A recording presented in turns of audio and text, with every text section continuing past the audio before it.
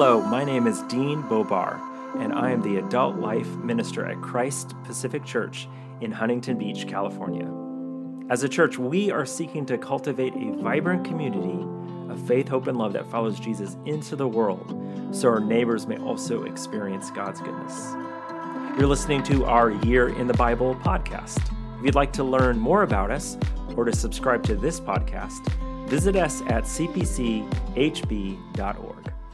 This week's podcast unpacks the Book of Esther. It is the last of the post-exilic historical books.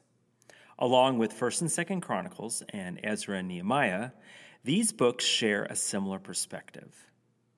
Together, they seek to understand what life after exile looks like with God. The Book of Esther is concerned with the preservation of God's people in post-exilic times. The focus is on life with God for God's people, exiled from the Promised Land. Let's explore the Book of Esther and the mysterious ways God preserves his people. We'll talk first about the story and then the message in light of the story. We can explore the story of a biblical narrative by looking at its settings, characters, and events. Let's start with the setting of the story.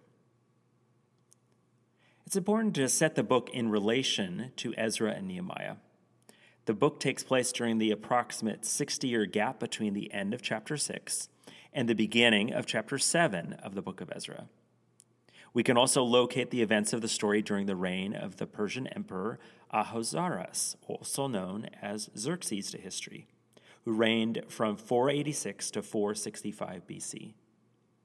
To get even more specific, the story mostly unfolds in Susa, the capital of the Persian Empire at this time, with the events focused on the royal court. You see, this is a story of court intrigue. Next, let's deal with the characters.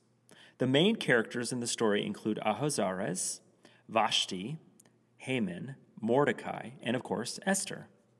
Vashti begins the story as the reigning queen who falls out of favor with the king and who is replaced by Esther. The protagonists or heroes of the story are Mordecai and especially Esther. The antagonist or villain of the story is Haman. Ahasuerus is the powerful but easily swayed king. Finally, we can speak of the story's events. The events of the story revolve around the plot of Haman against Mordecai and the whole Jewish people. Mordecai doesn't give Haman the respect and honor he thinks he deserves. So Haman takes action to kill Mordecai and his people by securing a decree from the emperor against the Jewish people. Haman doesn't know, however, that Esther, the queen, is a Jew. Mordecai and Esther work together to stop this plot and are successful thanks to God's mysterious providence. It's really a beautiful, well-told story as you make your way through it. In light of the story, we can discern the message of the book of Esther. The message is that God sovereignly preserves God's people. In the past, this involved great acts of God that were visible on the political stage. But now, God's sovereign hand is a bit more mysterious.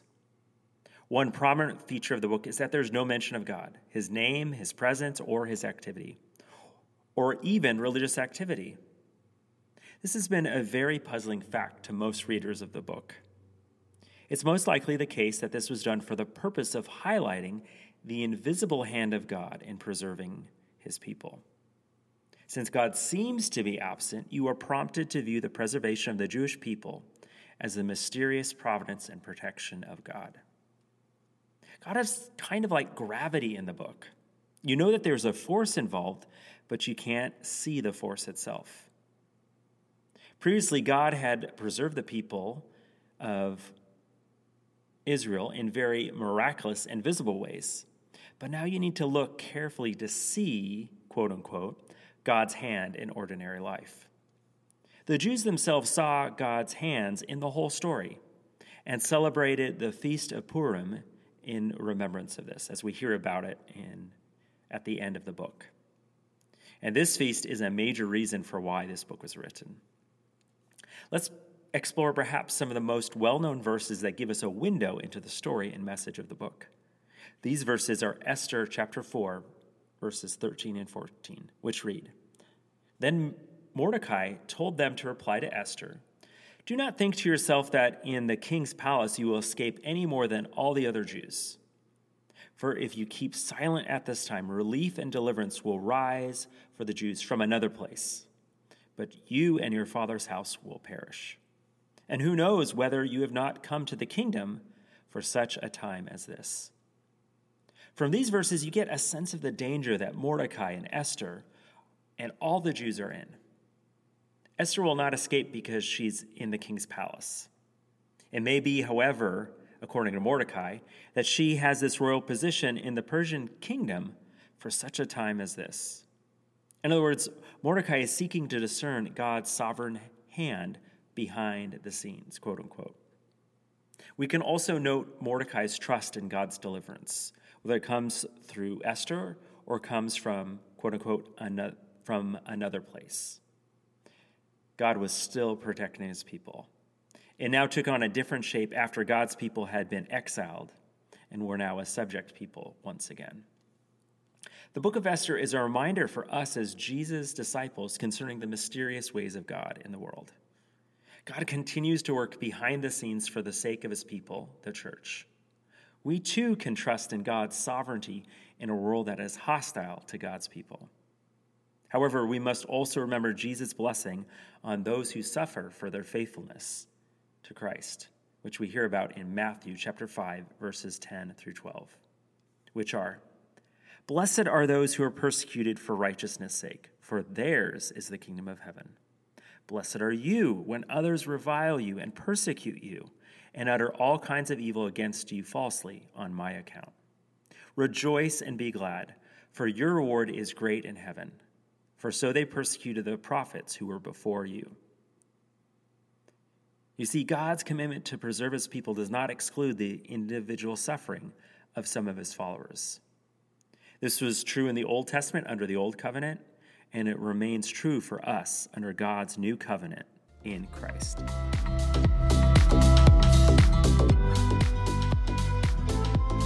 Thanks so much for joining us for our Year in the Bible podcast. If you'd like to hear more about our Year in the Bible campaign, to subscribe, or learn how you can become engaged with us as a church, please visit us at cpchb.org.